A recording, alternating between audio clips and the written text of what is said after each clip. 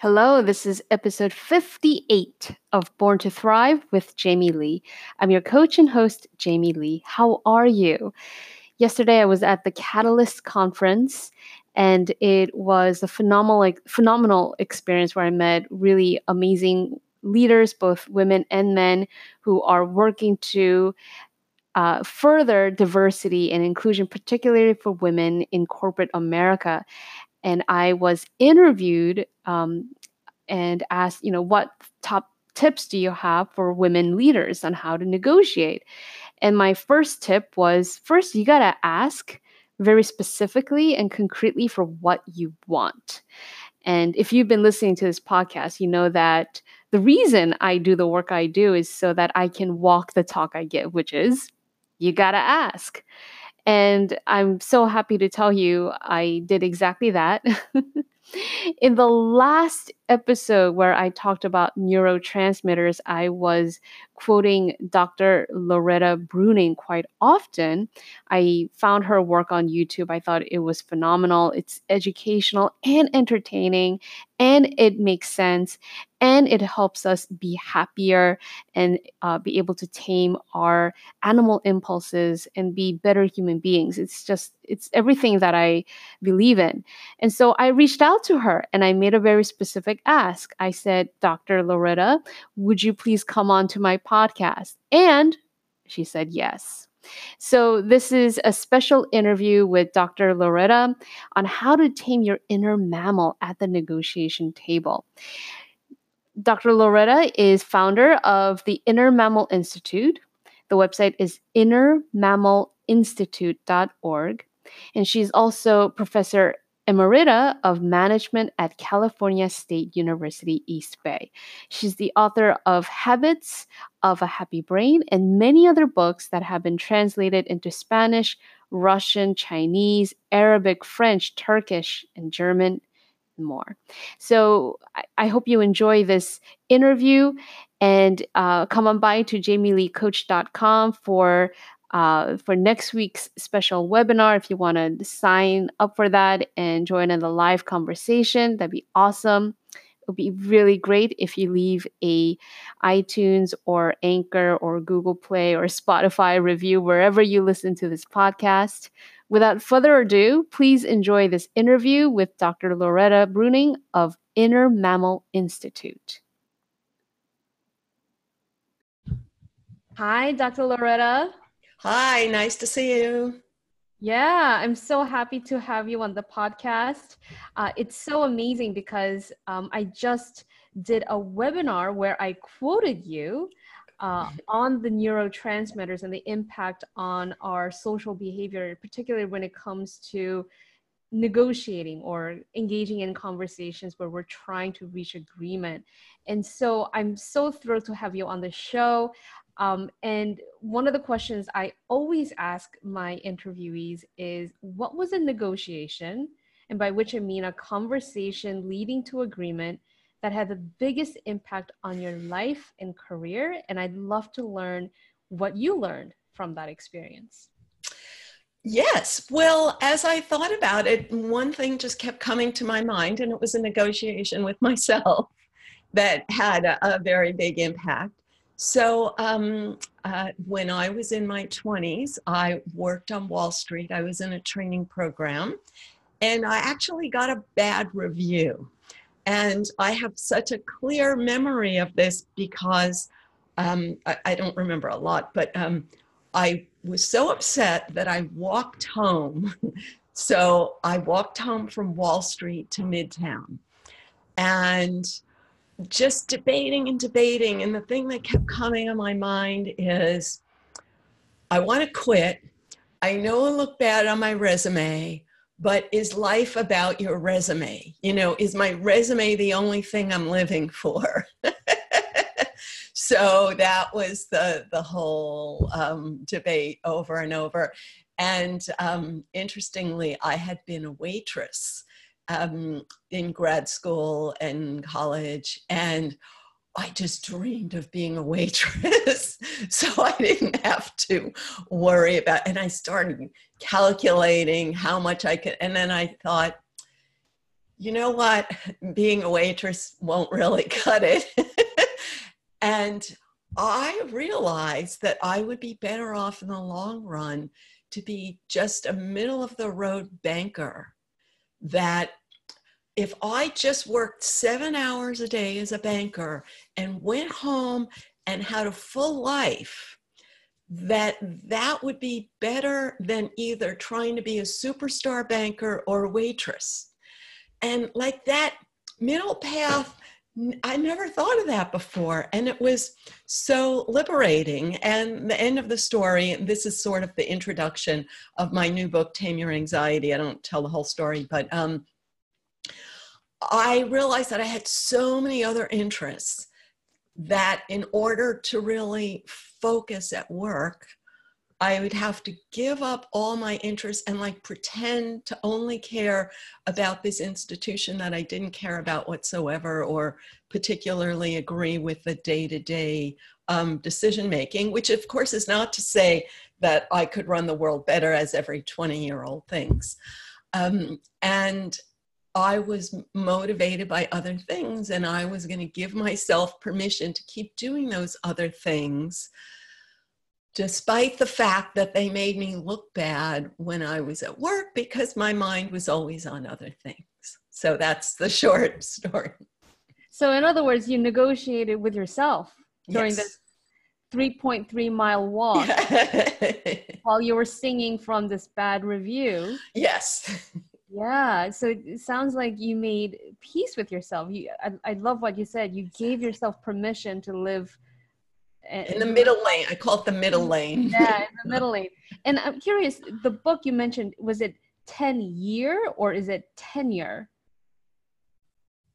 Oh, sorry. Good question. Tame Your Anxiety. Oh, Tame Your Anxiety. Oh, Yeah. beautiful. You know, Yeah. I really appreciate that, because the reason I got started in this line of work, you know, as a coach helping people with negotiation and leadership, is because I encountered so much anxiety when it came to speaking up and asking for what I wanted. So I love that story. Thank you so much. So tell us more about the work that you do with the Inner Mammalian Institute. Inner Mammal Institute. Oh, I'm sorry. Inner That's fine. Mammal Institute. And why is it important to understand our inner mammal or our animal impulses? So we've inherited our brain chemicals from animals, both our happy chemicals and our unhappy chemicals. And we wire them up in our own unique way. But the impulses are so strong and yet nonverbal, because they're the impulses that helped animals survive. And when a person forces themselves to only believe their own verbal logic, I call it your own personal publicity agency. You know, it's like your own press releases. They're not the whole story. And when you know how these chemicals work in animals, you say, oh, wow, that's exactly what I'm doing. That's exactly what everyone else is doing. And then you could sort of give yourself a break. And the main focus on my work is to help people build new neural pathways, because our old neural pathways are built in youth and they cannot be perfect, and we can always improve them. And I'm sorry, and the neural pathways are what control the chemicals, but because they're built in childhood, they're more primal impulses. So for those of us who don't really understand brain science, would you explain what a neural pathway is? Sure. And by the way, my training is not in neuroscience. So I left academia and I did my own research and I connected the dots. And I am not saying the same thing as other people are saying, because in academia, they're very, very, very limited to what they can say. And my work draws more from animal research that was done before it became taboo to do animal research.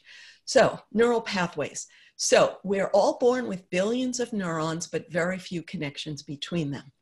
The electricity in your brain flows like water in a storm. So it just flows wherever the pathway is well developed.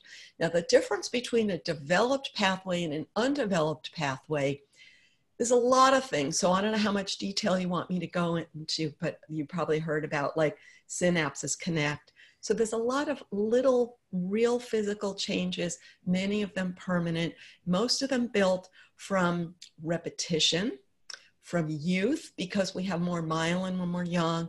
And the last thing is that chemicals, happy chemicals and unhappy chemicals, you could think of them as paving on your neural pathways. That's not exactly how it works, but you could see how in the animal world, when an animal finds food and it's like, yay, and that yay feeling builds connections that help the animal find food in the same place again.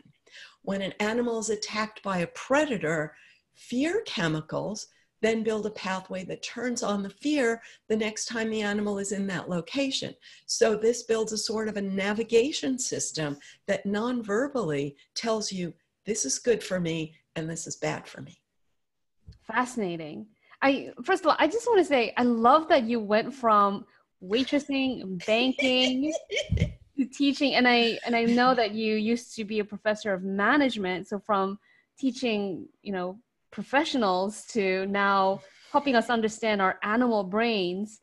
I love this because as a negotiation trainer, I always talk about the 3A trap and how people have this natural impulse to either avoid, to accommodate, or attack in conflict situations. And I think what you just described explains like why we have this unconscious impulse to undermine ourselves, right? Because of the neural pathways that's been built in our youth, and also because of how our brain is wired.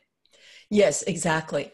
But it's a little more complicated because so when every one of us is born in the same situation where we have urgent survival needs and absolutely no ability to do anything about it. So we're all born with this sort of feeling of desperation. And what do we do about it? We cry. So that's our only natural, hardwired survival skill. And it works. So when you cry, your needs get met. And fortunately, over time, each time your need gets met and happy chemical released, your brain builds a pathway that says, oh, that worked, that worked, that worked. So hopefully you learn other things that work other than crying. And that's how we learn to talk, et cetera, et cetera. But, on a deeper level, we all have threatened feelings and we all link somehow that other people are necessary to relieve that threat, but just how we negotiate with other people is very individual, built on sort of the random experiences that we've had. And in academia, this is unfortunately reduced to nature or nurture, which they define as either your genes, which is currently the popular view, or nurture they define as our society, which is bad. And this is totally off base, I think, because your actual early experiences are very powerful and they're very individual. So it's not what society says, it's how your parents interacted with you. And even if you have two twins, parents cannot interact with them the same way. So it's just a random set of experiences that built our neural pathways.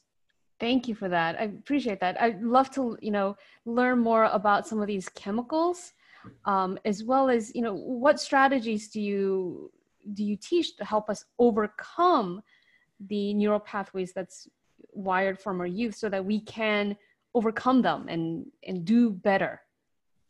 Okay. So I'll explain each of the chemicals, and that's a long story. So I'll do the quick, the short, easy answer. Okay. To what you, the final question you had, which is what can you do about it? Which is building a new pathway takes a lot of repetition in youth, and repetition means you're feeding your brain new. Did I say in youth? I said after youth. It takes a lot of repetition. Mm-hmm. And feeding your brain a new experience is not so easy when you're not just doing the natural animal impulse. So how can you design a new experience? For example, in your case, it would be asking for what I want. So if you ask for what you want again and again and again, a new pathway builds, but it's not going to feel good in the beginning. And so you repeat it knowing that it will eventually feel good because the neurons will connect and it will flow. Until then, how can you make it feel a little more comfortable so you don't feel so bad about it? Yeah. So let's look at each of the happy chemicals to see what makes us happy. So the first one is dopamine, and dopamine is the expectation of a reward. So expectation is subjective. When do you expect that you're going to get a reward? But it's basically built on the dopamine of your past. So anything that got you a reward in the past built a pathway that said, this is going to work. This is going to work. I'm just about to get it. I'm just about to get it.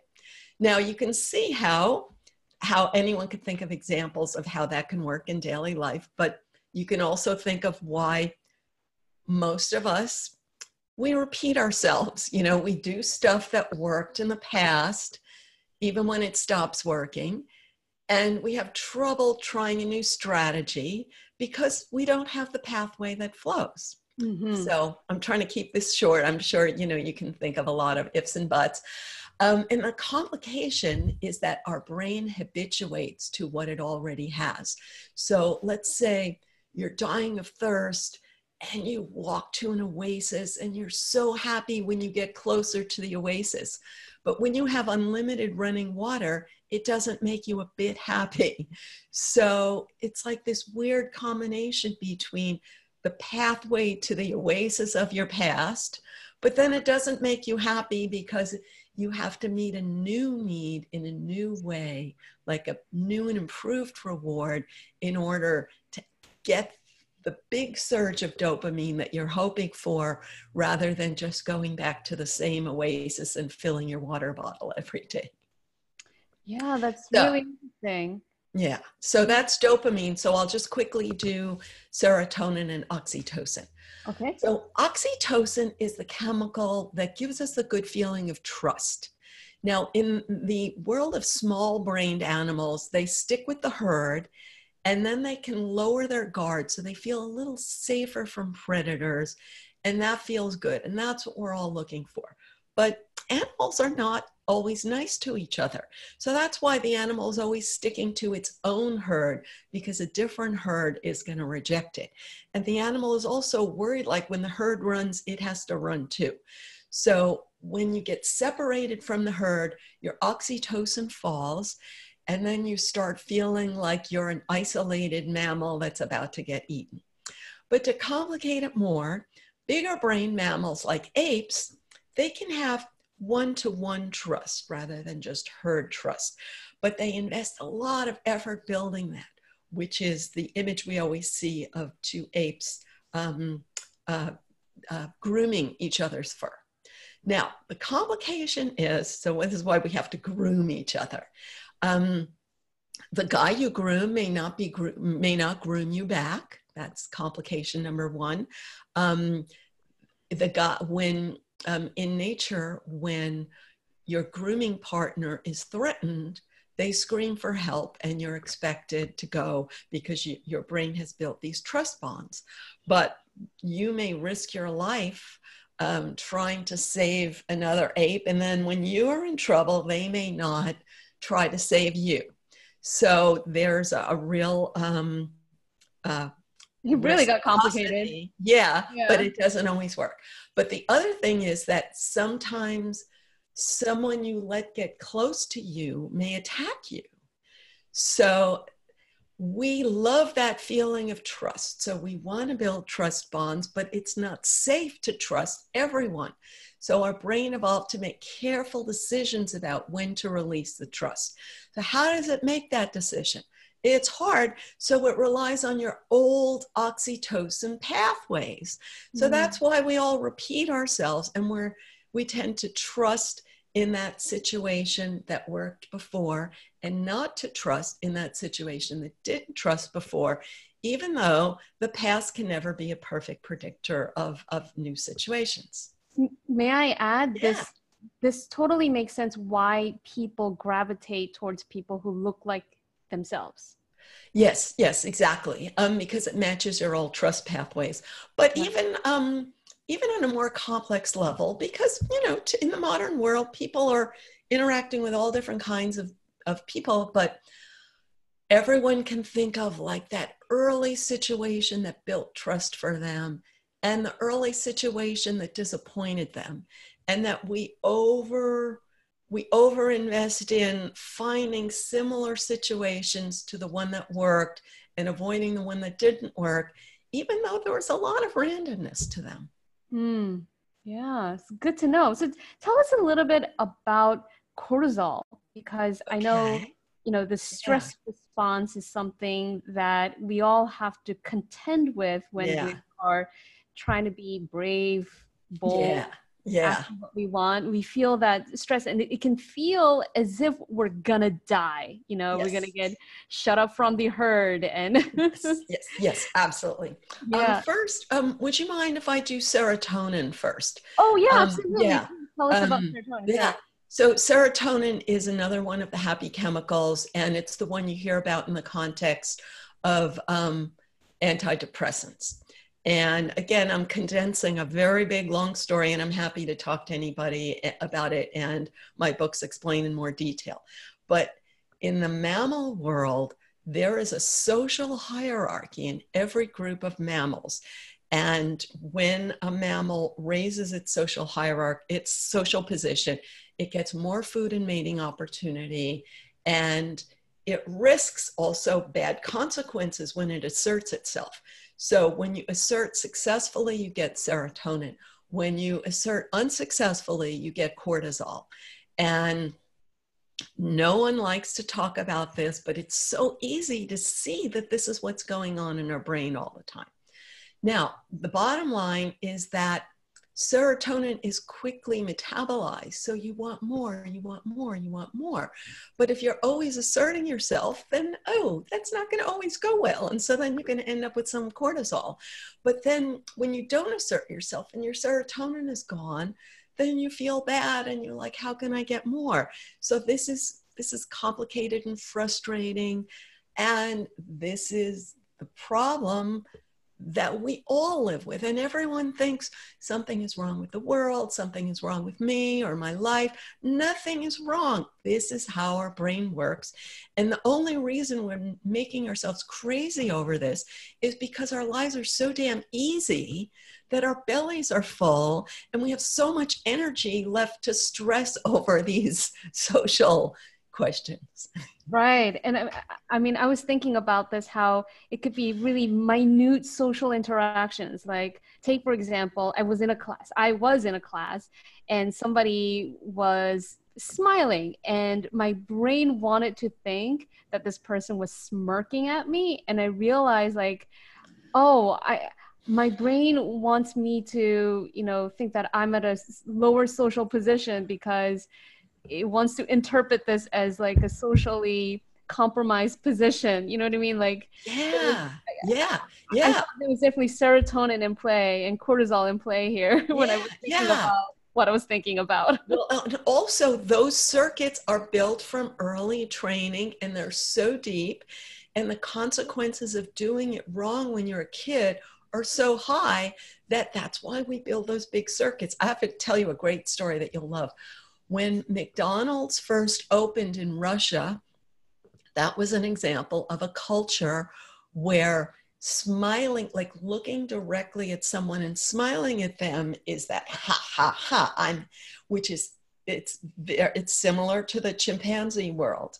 So, which I can explain more, but Oh, bottom so line, if you make eye contact and smile, it's like they're looking down on you. yes and no, it's more complicated because Oh, in the animal world, actually the smile is fear. And animals don't have the same facial muscles we have. So it's not really a smile, but it's like a fear. But it's the one that makes direct eye contact like that, is like, I'm bigger than you are. Just try and, just try and mess with me. interesting. So when McDonald's first opened in Russia, in Moscow, they had people outside with megaphones explaining that the McDonald's tradition is that your server smiles at you, and to please understand that they're not laughing at you, but this is the McDonald's tradition. Can you imagine? Wow. I was in Japan last year, and that reminds me how in Japanese culture, it's very impolite to make direct eye contact. Yes, yes, yes. Yeah. This is in my book, Tame Your Anxiety. So it was the same way. So I grew up Italian, and it was the same thing. I didn't learn to make eye contact with people, and I had to train myself. And I did it by looking at supermarket clerks. And I trained myself to become aware that that I was having these feelings that were not about the situation, but that were old feelings. And if I was anxious, then I was only anxious with a supermarket clerk. So it was a good place to practice. And I found that what was more triggering to me is that when I did make the effort to look directly at someone, and if they didn't look back at me, because that felt so hurtful. And then I had to remind myself that this poor person spends their whole day looking at people who may not look back at them. So they're just trained to look away so they don't get hurt. So then you realize that it's not about you. So that was very helpful. Yeah, thank you so much for reminding us that there's nothing wrong with us. Yeah. And so much of the psychology that's available, it's either something's wrong with you or something's wrong with the world. And something's wrong with that person, is a narcissist. Yeah. Whatever. Yeah. Blame. Mm-hmm. I really appreciate your approach, which is not about blaming people, but just being able to kind of have a metacognition, being able to understand how our brains work so that we can think with the higher part of our brain, or what I understand to be the prefrontal cortex. Yeah, and I think that is the key to really thriving, living a thriving life, not just surviving, from our animal impulses. Yeah. So the prefrontal cortex has less power than you think. So that's why I try to encourage people not to think, oh, there's my good brain and my bad brain, and my good brain has to fight my bad brain. So that's what my new book, Tame Your Anxiety, is about. So the idea is, the way I try to explain it is, you have a ship like the Titanic, and when it's going in one direction and you want to turn it into a new direction, that is so hard that you actually don't see the ship move for 20 minutes. So it's very hard to redirect. And that's what your prefrontal cortex can do. And that's so hard, it takes so much energy that you can't use it for other things like having routine conversations and driving and brushing your teeth. So you're basically saving it for emergencies, okay? So the rest of your life has to run on your big built pathways. So the real challenge is to build new pathways, because you're not going to have enough prefrontal cortex to do everything. So if your old pathways aren't working for you, to build a new pathway so that you can do the new thing on automatic rather than expecting your prefrontal cortex to do it. Yeah, and I love that, because my mission is to help people create powerful mindset shifts. And yes. Ultimately, I think the mindset shift is a new neural pathway. Yeah. Right? So let's think about what would be the new neural pathway that we would want a person to have. So what you're thinking, what you talked about, the 3 A's. Yes, avoid, accommodate. And usually it's a cycle, right? You avoid a conflict, and then you just like give in to whatever they ask you, accommodate. You're like, sure, okay, I'll do it. Yeah, no problem. Even though inside you're sort of resenting the situation.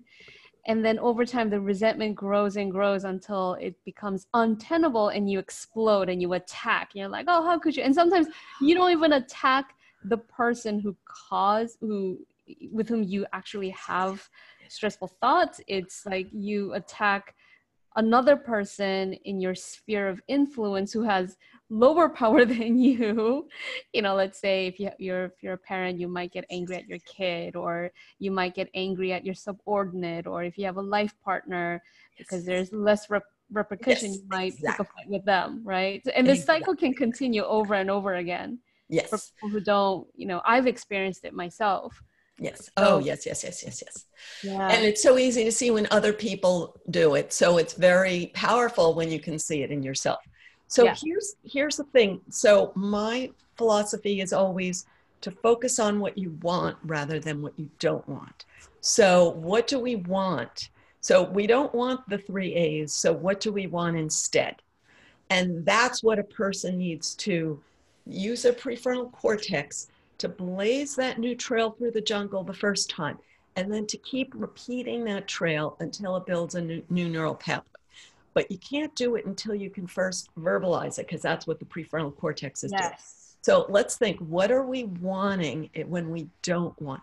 So what I want is, and I'll just take a guess and then you can put it into your language. So we want to first acknowledge to ourselves when there's a conflict, which means that we want some authentic sense of our own desires.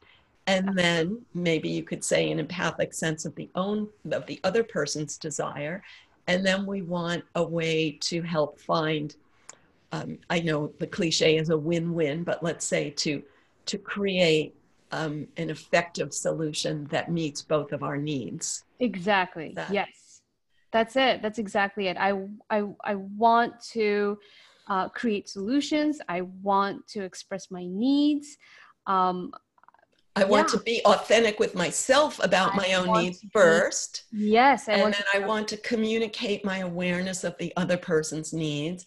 And I want to believe that there's always a way to do it. And even if the person is digging in their heels, to believe that, oh, I can, no matter how that person is digging in, I don't have to see them. This is my favorite thing. I don't have to see that person as a gatekeeper in my life.